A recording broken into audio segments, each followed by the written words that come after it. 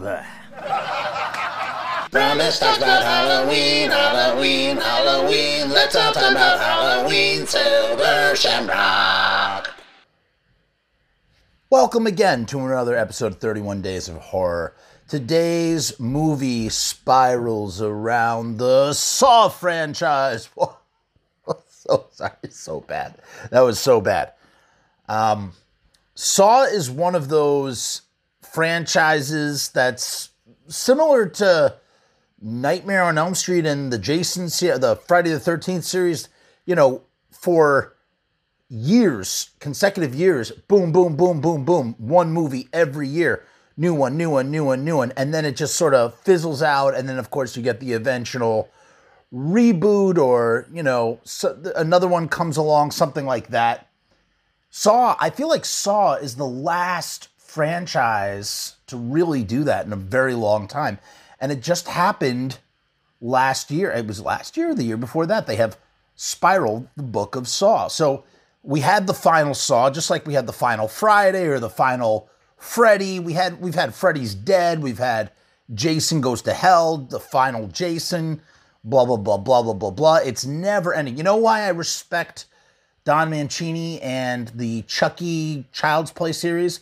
Because they don't mess around. They don't reboot. They don't say we're ending. They just wait a really long time, then they go out there and they do another one and another one. And they're always interesting and fresh. Although the last two were not. The last two were so-so. I like the remake, though, but the remake had nothing to do with that. Point being is that they're always just sort of continuing the series. In any case, Saw, you know, they redo Saw. I like the hook. You know, it's aimed at police officers. It's kind of like a police officer whodunit. In a weird kind of way, it has a little giallo flavor with, like, you know, the mysteriousness of the whodunit. Same thing, you know, in the vein of Scream, in the vein of all those Italian murder mysteries. Just like really sort of drives your curiosity a little bit if you don't see it coming from a mile away. It also was a super random, weird choice. This is a Chris Rock vehicle. Like, kind of weird to think that Chris Rock was like, I want to reboot Saw. I want to do a new Saw movie. Which, you know, I'm totally open to. Like, no issue with that. But just kind of like, it seems a little bit out of left field. Just the way that Samuel L. Jackson plays Chris Rock's dad. And Chris Rock has a weird sort of chin beard thing going on that looks like it's totally fake. It looks like it's been plastered on. And, you know, and I love Darren Lynn Bousman. He directed Saw 2, 3, and 4, I think. I really don't know that much about Saw, but, you know, I used to watch them when they would come out and whatnot. I think after Saw 4 or Saw 3, I started to catch them only on home video. I didn't keep going back to the theater. But for those first 3 Saw movies, I was there. And I watched everyone on home video, and they're all kind of the same, very formulaic. I think it's nice to bring DLB back to the Saw franchise. I'm sure they're going to keep making them, and I'm fine with that. You know, what I have noticed in comparison to other horror franchises, though, the Saw movies are mean. They're mean movies. They put people in these terrible predicaments, whether they deserve it or not. And sometimes, you know, even if they like deserve it, like, I still don't want to see that person in that predicament. I feel empathy for them, surprisingly. You know, that's not to say, no, some of them really did some not very nice things and deserved what they got, I guess. I guess they got their just desserts. Saw is not the first one to sort of do this sort of trap type scenario. They're taking a page out of The Abominable Dr. Phibes, played by Vincent Price. Those were the Saw movies before the Saw movies, and they were better, in my opinion. I thought, you know, Saw like, really sort of spun horror on its head in the early aughts. It was a big game-changing kind of deal. And it kind of took us into the whole, you know, torture, PORN sort of thing, phase, whatever you want to call it. But it's just a mean-spirited sort of thing. I don't know. I started to date, you know, Chris Rock, he has a partner who's played by the guy. He plays one of the eyes on Handmaid's Tale, you know, her baby daddy. And I'll just call him Baby Daddy because I don't remember his name. And I'm kind of getting some fun buddy cop vibes from them a little bit. It's kind of like, again, just the way that Predator 2 does the lethal weapon thing. I kind of got there's a little tinge of trying to do that, but not succeeding. Not like Predator, not like the way Predator 2 did. But it was an interesting angle to target cops and like a corrupt police force.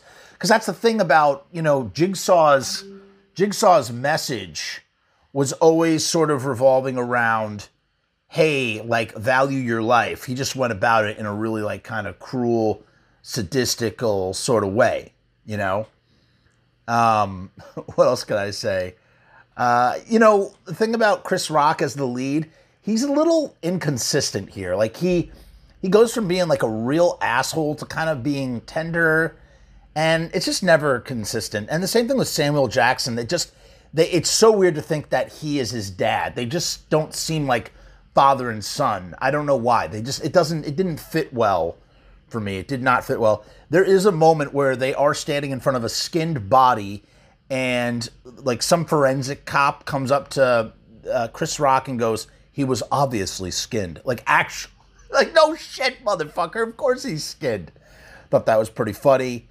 I called it from a mile away that the partner was Jigsaw, because his skinned body, we never see him. That's the thing about the Jigsaw traps, is we'll see the aftermath and then we see how they got in the situation in the first place. We never see that with the partner. I mean, that's just the biggest red flag of a red herring I ever saw. So it was obviously going to be the partner.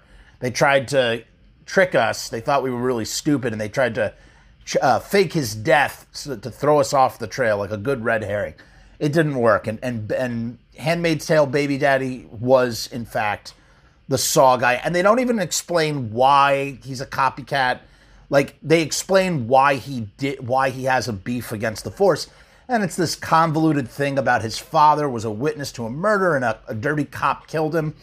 And he wants revenge on the Force, and just like everything that Jigsaw does, Jigsaw always, the answer is always very literal in whatever Jigsaw is saying. So Jigsaw will say something, he'll be like, "I want a glass of water," and like he really means that he wants a glass of water.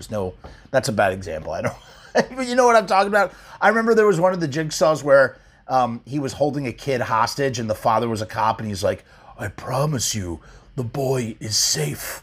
And the kid was literally in a safe in that room on an oxygen tank. So I thought that, that's just kind of like the literalness. And they carry that over with Handmaid's Tale Baby Daddy and the partner.